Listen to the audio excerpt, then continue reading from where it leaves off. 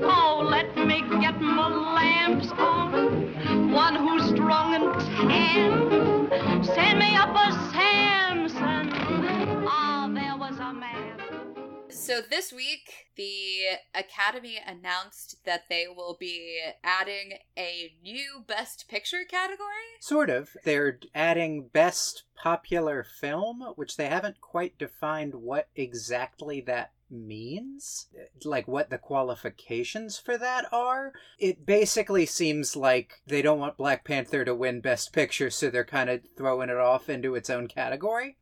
Because there's just more and more of these sort of big budget action films every year that are making it onto the nominee list and forcing out Oscar bait movies. Which is what we assume is going to happen. Right. Maybe I'm wrong about all of that, but yeah, I don't know. It's all very up in the air, and I kind of don't even think we know enough yet to know what that means for the podcast, even. I mean, my first instinct is we're just going to stick with the actual strict Best Picture category and then complain about all the movies that should be in this category that are in the weird Best Popular Film category instead. But I think we kind of need to wait to figure out how many nominees there are in both categories now and, like, what exactly the qualifications for being one or the other are. Right. And if you can be both. Yeah, I mean, because, like, The Lord of the Rings, didn't it win? It at least was nominated, I think, for every single movie in the trilogy. And you couldn't argue it wasn't popular. Yeah, it came out today that most of these changes seem to be being pushed on the Academy by ABC, which is pissed that the Oscar ratings have been going down steadily for like 10 years, unlike everything else on television that's just doing gangbusters ratings these days. That was a joke. But the strategy seems to be to, like, get more big name pictures and more big name stars and less like, oh, is Sam Rockwell and Allison Janney gonna be there? Type stuff that has been going on for the last couple of years. I don't think it's a particularly smart way to do that. I don't think that's actually the Oscars' problem, but I think that's the problem they're trying to solve with this. Right. But if you, our listeners, have any opinion on whether or not we should also have to watch the Best Popular Films in addition to the Best Picture, we now have an email address, which is screentestofTime@gmail.com. So if you want to tell us what you think, or if you want to tell us or ask us anything, now you can contact us. If you want. Yeah. Please send us email. It would be really cool. And with that, Casanova was just an also-ran. I'd say, Cas, move over. I want a man. hello and welcome to The Screen Test of Time, the podcast where we watch every movie ever nominated for Best Picture in order, from the very first awards ceremony to someday the present year. I'm Susan Araslin. And I'm Dave the Dude. No, you're not. You're David Daw. Yeah, but I've been waiting to do that joke since I watched this movie 3 days ago, so go with me on this, Susan. All right. I'm going to start calling you that, Dave the Dude. Oh, shit. No, okay, I actually didn't think through the next 5 seconds after this. I'm David Daw. And this week, we are discussing Lady for a Day, a Frank Capra film that was nominated for the 1932-1933 awards, and which features a character called Dave the Dude. Who is our male lead, really. And who, like most things in this movie, is delightful and utterly, completely disconnected from any kind of reality. That really is this movie in a nutshell. It is like, there are some problems with it. It definitely fails some Screen Test of Time tests. There are meta tests. There are micro tests. I don't know. There are sub-tests to the Screen Test of Time. But it's generally a really delightful movie in Frank Capra tradition. I mean, it is a, like, rags to riches story in a, like, really delightful kind of way. And really what it is that I figured out about halfway through is we've called a couple of movies, like, farces as kind of a way to get through the fact that they're plot just sucked. Or that their plot was totally unbelievable. Right. And, like, this is a farce. This is, like, intentionally a farce. It does the thing that I love it when farce does, which is that, like, well, in for a penny, and then you just get into this situation where you're trying to teach an entire room full of mobsters how to fake to being society people in a, like, 8-hour rehearsal. I guess we should describe the plot, which is really quite simple. Yeah. There is she's not homeless, but she is destitute woman named Apple Annie who sells apples on the street. And she is kind of estranged from her daughter, who has been raised in a Spanish convent, and has been sending her letters and lying to her by saying that she is a society matron named E. Worthington Manville, which is just such a great fake rich person name. And then the daughter sends a letter saying she is coming to New York to visit her mother, E. Worthington Manville. And Apple Annie freaks out. Apple Annie is also the good luck charm of Dave the Dude, who I believed at first to be a high-stakes gambler, who apparently was a gangster, and it took me half the movie to figure that out. But because he is sort of friends with Apple Annie and believes her to be his good luck charm, ends up trying to assist her in trying to appear as E. Worthington Manville to her daughter. And to her daughter's fiance, who is the son of a count. Right, and then to the count. A Spanish count. And then to the count himself, and then to New York society at large, because as it turns out, this thing spirals in a really delightful way. And then, then they need a husband for E. Worthington Manville because, well, she's Mrs. E. Worthington Manville, so now we have to find the dignified Judge Manville. And that sort of escalates and escalates and escalates until at the very end you think she's going to have to reveal the whole thing to the Count and sort of ruin her daughter's engagement, when by just this moment where the movie becomes completely unhinged from reality, but it's great. The mayor and the governor, who have both been concerned about all of the reporters that got kidnapped to try and keep this secret, find out about this entire story, and their reaction is, oh, this is delightful, let's go help pull this prank on a European count, and bring all the actual society people to this society party they were going to fake up with a bunch of mobsters, and then give a police escort to Apple Annie and her daughter and the Count and his son back to their ship that's leaving back for Europe. And then the ship just leaves, and that's the end of the movie. They get away with it. End of film. That is this movie. It is such a Frank Capra jam in that way, and in the way that, you spend a lot of Act 1 in the just emotional turmoil of Apple Annie. In this, oh shit, Frank Capra directed this movie kind of a way. One of the things that I guess I wasn't totally clear on it, or maybe it's just that I didn't believe this could possibly be the case, but it seemed like the mayor of New York City knew who Apple Annie was and was like, well, we gotta go help out the, destitute fruit seller that everybody loves. Yeah. Or was it just that he was like, yeah, let's go participate in this prank? I think the idea is more, because this is what Dave says when the police are threatening to arrest him, is if I told you what was really going on here, you'd laugh. And I think the idea is that the mayor and the governor both hear what's actually going on and find it so hilarious that they're like, yeah, let's just go with this thing. Instead of going you kidnapped 5 people to help a homeless woman pretend to be a society woman. There was definitely a feeling that I had in it of well, I don't know how New York City was in 1933, but this shit would never happen in New York City today. Yeah. I do not see Bill de Blasio being like, oh, okay, so you kidnapped a bunch of journalists. That's fine. That's fine.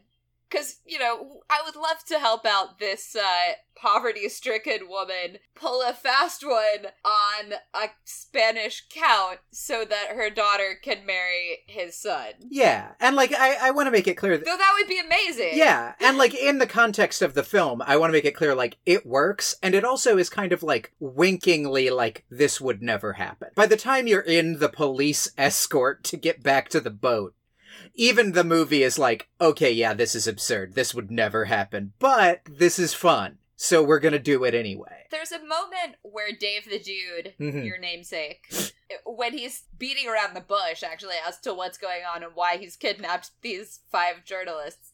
Which also was hilarious to me, because it's like, imagine a time where all you have to do is kidnap 5 journalists to keep something secret. Yeah. But he says, you believe in fairy tales, don't you? And I was like, well, gave the whole game away, Frank Capra. Yeah. Or Robert Riskin, who is the screenwriter, who definitely deserves wild accolades. Because this is totally a Frank Capra movie, and a lot of the pathos comes from him really, really pushing the sad stuff. But the fact that this totally ludicrous story all hangs together and moves at a clip, and it's a really, really tight story, is down to the scripts. I would agree with all of that. It does a thing I don't think we've seen any movie do so far, where just, like, everything in this movie is there for a reason. Like, every scene you're in isn't just there because it's, like, fun. Like, it's necessary to the plot. And, like, comes back. Like, if there's a weird detail, it will come back in this movie, instead of just being a weird detail. Yeah, like, for instance, Henry Blake, who's the guy that they cast, quote-unquote, as the judge, he's a big gambler, but his game is billiards. And you're like, okay, cool. Whatever. And then that becomes a major plot point, instead of just, like, a quirk of his character. Yeah, and, like, it's one of those things where the initial scene setting him up as a pool hustler is a fun enough scene that, like, it would have been fine with me if he was just a pool hustler. But then late in the film, the Count, in what I briefly thought was going to be a reveal that the Count was also a con man, but actually was just the Count being a Count, gets really bent out of shape about the dowry. Yeah, no one's offered one yet. And then just casually mentions in one of the great, just everything works out in this way that is really convenient but also adorable things, just goes like, oh, I'm also just so good at pool. I love playing pool, and I'm one of the best pool players in Spain. Definitely, to Henry Blake, the character's credit, he doesn't try to shark him in the traditional way of like, oh, I'm not that great at pool, but I would love to play. He's like, well, I'm pretty good. I could probably do it. So yeah, they make this bet that basically if one of them wins, the other one has to pay both sides of their, like, support money, which is $50,000, which, like, the mind boggles as to how much that must have been in 1933. Yeah. I thought about Googling it, and then I just thought, like, a lot. The entire budget for this entire film is $300,000. Yeah. So $50,000 in today's money would be $940,931.30. So, like, almost $1 million. No wonder he was freaking out. But he did it, and confidently. And one of my favorite moments is he does the last shot and then, like, walks off Oh, right. to go join the party without even seeing if the ball falls in. Right, after establishing, like, oh, this shot is almost impossible to make, and then letting the Count do the, like, no, it's technically possible. I guess you could do it if you did this incredibly difficult thing. He, like, starts to make the shot. The butler comes in and says you have a phone call, and then he makes the shot and just walks off, and the Count is so amazed he runs out into the hallway to tell him he made it. And he's like, oh, did I? All right, and then just keeps walking to the phone. Yeah, oh, it was so good. It was so good. I want to talk a little bit, actually, about that actor and kind of the casting in general, because one of the things I learned from Wikipedia was, like, this was Frank Capra's, like, 5th choice for cast, because the studio system just shut out everyone he actually wanted for, like, everyone. And, like, when you look at the actual casting, there are a couple of people where you're like, oh, that would be great. But by and large, you're like, oh man, I'm so glad the studio system shut him out on that. For starters, Apple Annie was going to be Mary Dressler, my nemesis. Oh, boy, I'm glad that she didn't make it in. Yeah, Mae Robson is fantastic in this movie, by the way. Doing some real dramatic heavy lifting in, like, a movie that is absurd around her. And doing a great job of it. Actually, there were a number of times where, like, I was honestly moved to almost to tears because of something that was going on with Apple Annie. So the way that she gets letters from her daughter is her daughter sends them to this fancy hotel, and one of the hotel staff, I don't know, a bellboy or a concierge or somebody, swipes the letters before somebody throws them out because there's obviously no one named Mrs. E. Worthington Manville staying at the hotel. And the guy gets caught and gets fired, so she goes to pick up her letter, and this other bellboy has turned it over to the mail guy and is like, send it back because there's nobody here named that. And she loses it. And I was like, oh my god, this poor woman. She's like, she is old and one kind of gets the impression that, like, well, she's kind of an alcoholic. Oh yeah, no, she's definitely an alcoholic. Like, that okay. They bring it up a lot. Dave the Dude, in another just like, boy, that does not feel like real life, apparently knows her detailed medical history because he talks over and over again about what the doctor has said about her liver. Her kidneys. Her kidneys, right. Yeah, because that was one where I was like, that's a very specific and, like, liver is obvious, kidneys is like, okay, that is a thing that could be affected by that. But yeah, like, how does he know what the doctor is saying about her kidneys? And, like, I think the idea is, like, because she is his good luck charm, he, like, has intervened on her behalf before. Right. But, like, it is really weird.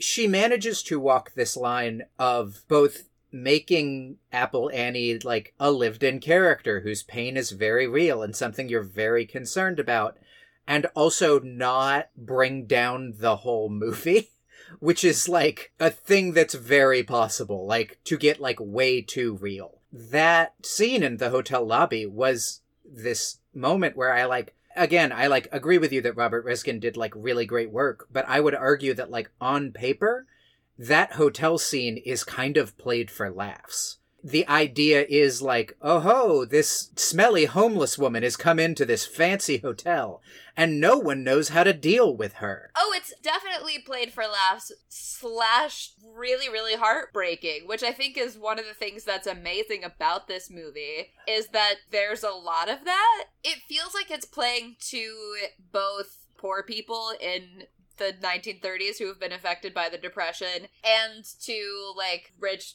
upper crust people who haven't been, I guess. And it manages to have it both ways. It's rare that you have something that manages to appeal to two totally separate audiences and diametrically opposed audiences. Mm-hmm.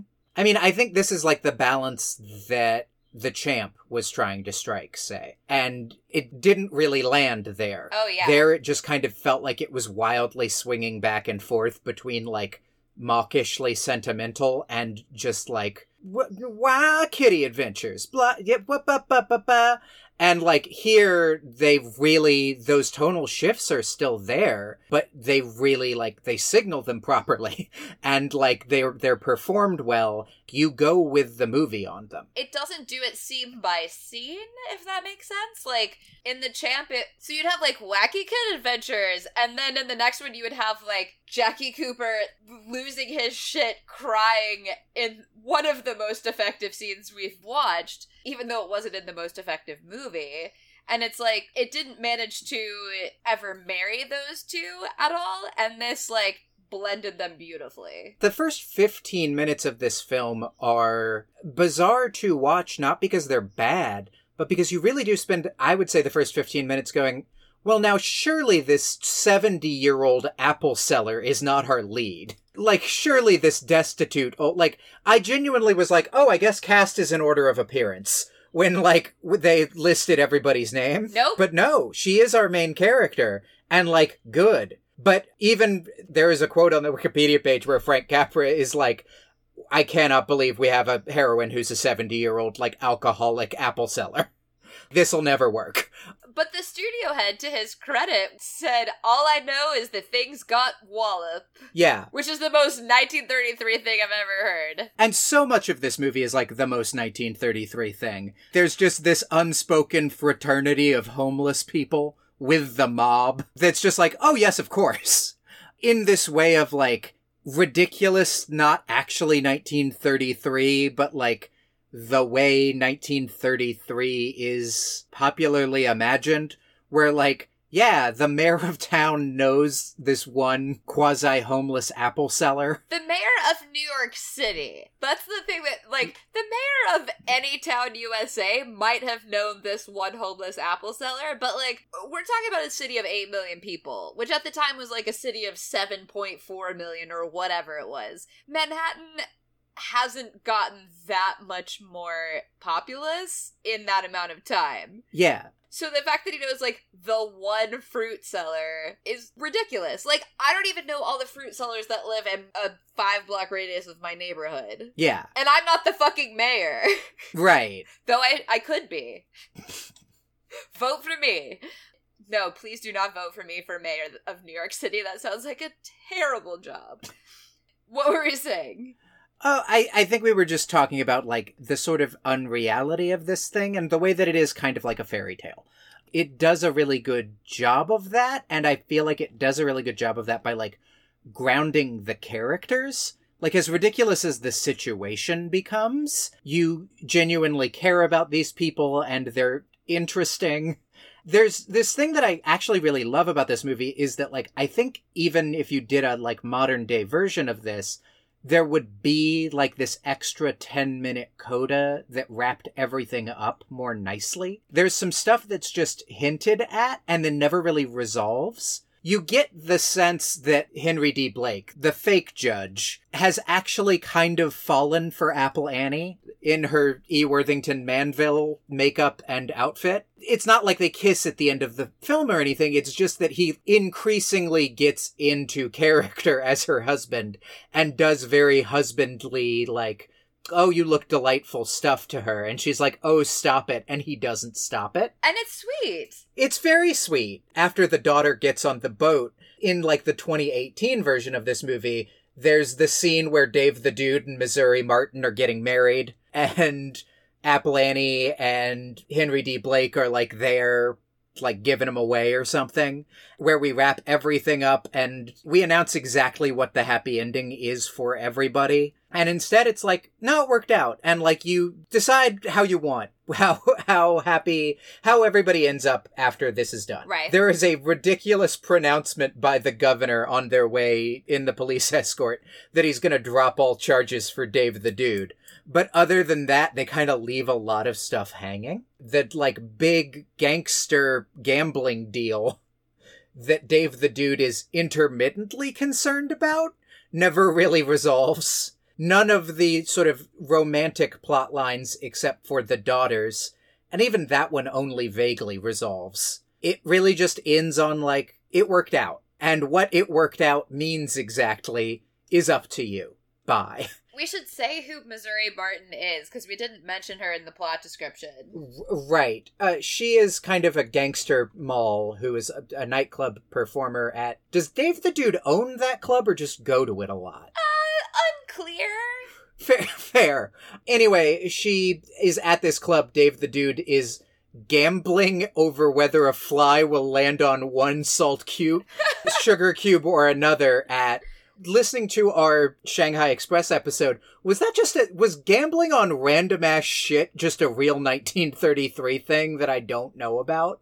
I think so. I feel like in the 30s, that was when people were doing stuff like sitting on flagpoles and, like, trying to do things for the longest amount of time, or, like, that nobody had ever done before. There was a lot of swimming the English Channel type stuff. So I think it just inspired people to, like, bet on... I mean, people bet on random shit now, too. Yeah, I mean, that's fair, but this is genuinely, like, it's a 10 grand bet on a fly.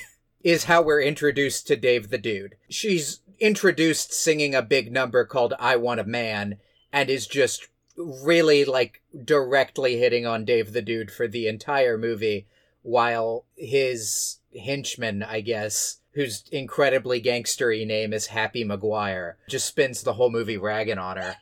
And in the fiction of E. Worthington Manville, she makes herself Dave the Dude's wife, and he kind of does this, like, get out of here with that thing about it that's, like, clearly, like, sort of delighted by it, but is also like, you.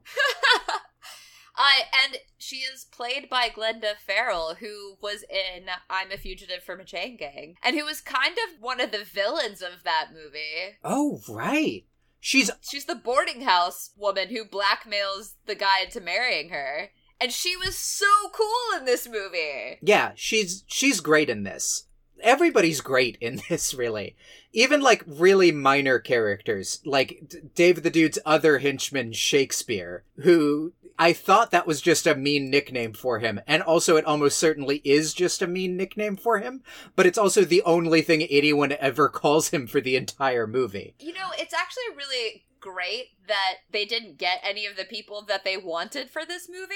Because thinking about, like, Robert Montgomery, who we've seen at least once, he was in The Big House. Oh, and he's the guy in The Divorcee. He would, I think, have stood out too much. Because what's really great about this is that it's such a great ensemble of actors, and everybody in it is really, really good, but no one person is like the star of this.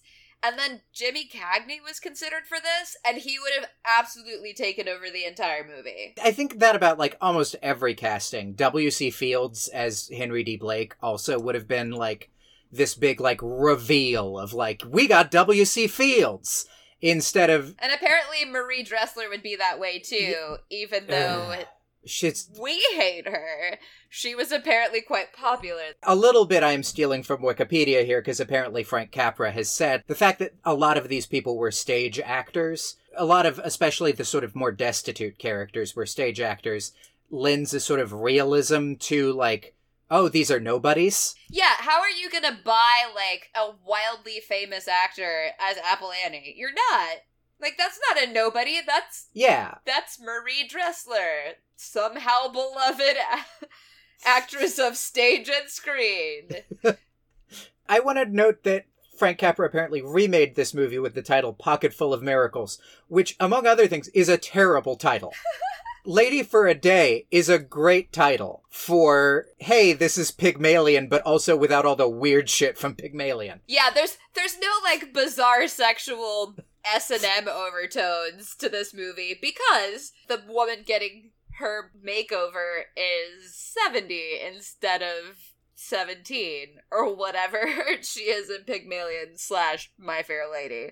And apparently Bette Davis was in Pocketful of Miracles, which in 1961 she would have been so bonkersly famous. Like, how are you gonna buy her? She's gotta be the daughter, though, right? Like, there's no way. In 1961?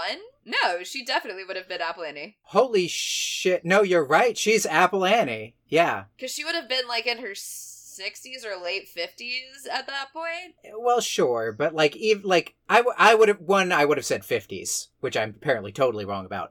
But two, You would have been right, actually. She was in her 50s. Good job, David. Was she? Oh, yeah. But it's one of those things where Bette Davis in her 50s does not play a 70-year-old woman.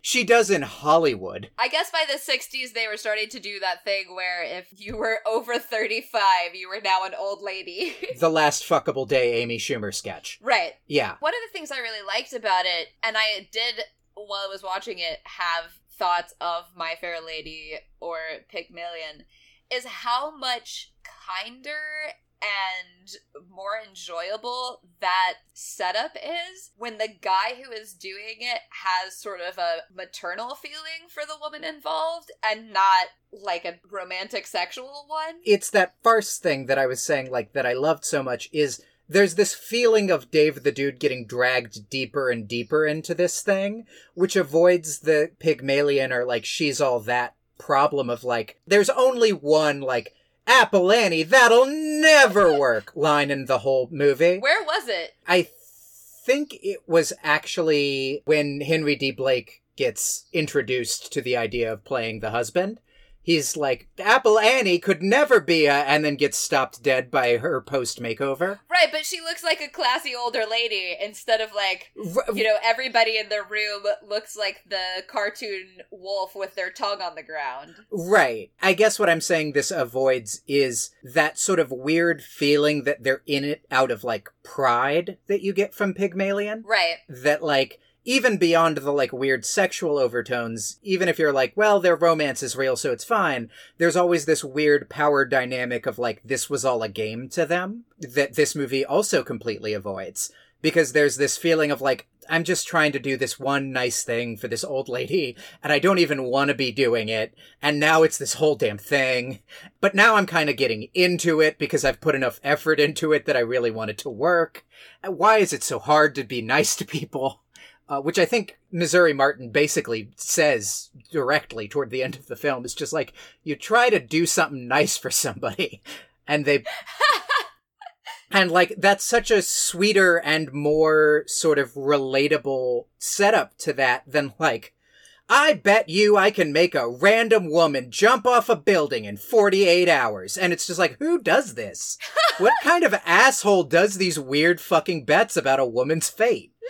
And, like, none of that. It's great. When Dave the Dude is explaining why he's doing it, he's like, well, she's my good luck charm, so I've got to make sure that she's taken care of.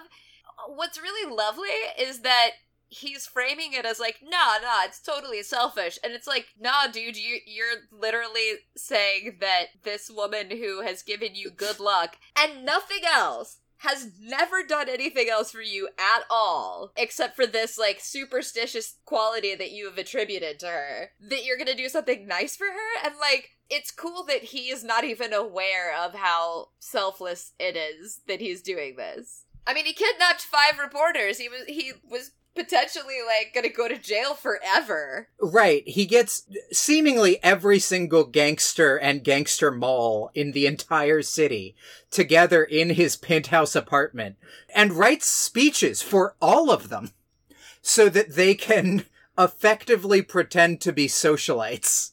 And it is all pitched as like, well, I've started doing this thing, and damn it, I'm gonna do it right. Which is absurd, but in the best way. Yeah, it's really nice. Hey everybody, it's David again, here to ask you to like, subscribe, and review us on iTunes. All that stuff goes into the metric special sauce that Apple uses to determine what podcasts get promoted and shown to people. And that's how Serial got started. It was just that. A lot of people reviewed it, and then it was like, when's Serial Season 2? And, like, it'd be great if they did that for us. That's the only thing standing in our way. You guys like subscribing, reviewing. Also, in-depth reporting.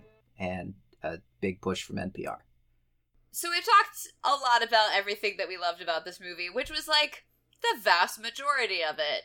But there were some places where this movie definitely had some problems. I mean, to start with, as delightful as a trope of the, like, society of beggars is, like, that's not great as an actual representation. This movie doesn't maybe do the best job representing the actual plight of the homeless, although it at least tries, which is better than a lot of Depression-era movies we've watched. I definitely had the feeling when I was watching it of, like, so we're literally gonna let the mayor and the governor be the good guys because they come out for a fucking party for a homeless woman and not, like, I don't know, putting in place some legislation that takes care of poor people. Yeah. For example. This movie is, like, really deeply engaged in the effects of the Depression, but the politics of it are, like, I think Apple Annie basically early in the film talks about the fireside chats and is like, didn't you hear the president? Everything's gonna be fine. Anyway, mainly my concern is my daughter. And you're like, this does not seem like the lived experience of the jobless poor in 1933, but neither does anything else in this movie really conform to reality, so... Yeah, that's true. The thing that I was specifically thinking of, though, again, sadly, there was some, like, racial and ethnic insensitivity, shall we say, in this movie. First of all, Walter Connolly playing the Spanish Count with the world's most ludicrous accent. Yeah, that was another thing that led me to believe he was going to be a con man. Yeah, I kept waiting for that to break, for it to be like, oh, okay, the reason he has the worst Spanish accent I've ever heard is because he's not actually Spanish and he's not actually a Count. Yeah. And nope, it was just this American guy having a terrible Spanish accent, which was like, I mean, he kind of sounded like Speedy Gonzalez, but like not quite. It was really bad. And then there is a moment where he calls the Spanish consulate from the hotel, and they have the switchboard like redirected to the room where Annie and everybody is planning the big party. And Dave the Dude picks up the phone and pretends to be a Japanese person who works at the Spanish consulate and does this terrible, like, ching chong sing song, I don't understand thing. Then the worst thing is it works. Yeah. It's bad enough that, like, he does a terrible Asian stereotype voice. But, like, then the Spanish Count is just like, okay, I guess there was a Japanese person on the other end of the line. Goodbye. Right. And Dave the Dude's whole thing is like, oh no, Spanish consulate, he not here. He away from office right now. And you're like, oh my god, are we really doing this? I really also want to make it clear that the voice Susan just did is verbatim the voice that Dave the Dude did. That is what happens in this movie, and that was not mine. Hearing someone else do it, I really feel the need to apologize for it. I'd kind of blocked that scene out, although while watching the film, I did have the thought of just like, oh, fuck. Like, we were doing so well. Like, oh, dang. Because I was there and I was like, alright, there are definitely some nuances about socioeconomic issues here that are definitely being sidestepped, but, like, it's a fantasy. It's a farce. It's a fairy tale. Fine. Like, Cinderella doesn't really dive into the nuances of child abuse. You know, fine, it's a fairy tale. But did we really need the racism? It was just so fucking unnecessary. Like, there could have been any other solution to that. Yeah, it's very similar to the 42nd Street scene that's just like, why? It's this 2-minute scene that it actually is, now that I think about it, the only scene that is totally disconnected from the entire rest of the film. It's the only scene you could just pick up and take out of the movie. It never comes back. It's not like they later reference him trying to call the Spanish consulate.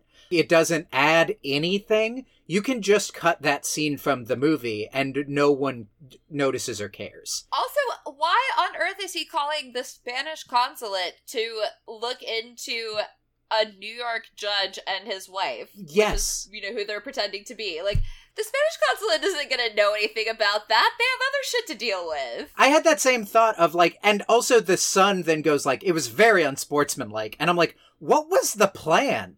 What was he actually gonna do am I missing something? Yeah. I definitely didn't understand why that needed to be in there. Yeah. But, I mean, again, like, I'm judging this based on the other movies that we've watched. I think there's that, and I do also think that there is it is a weirdly disconnected kind of racism, which I guess is better, in the sense that it doesn't taint the whole thing. It isn't like the movie is about weird Japanese stereotypes. It just has one for fucking no reason. Yeah.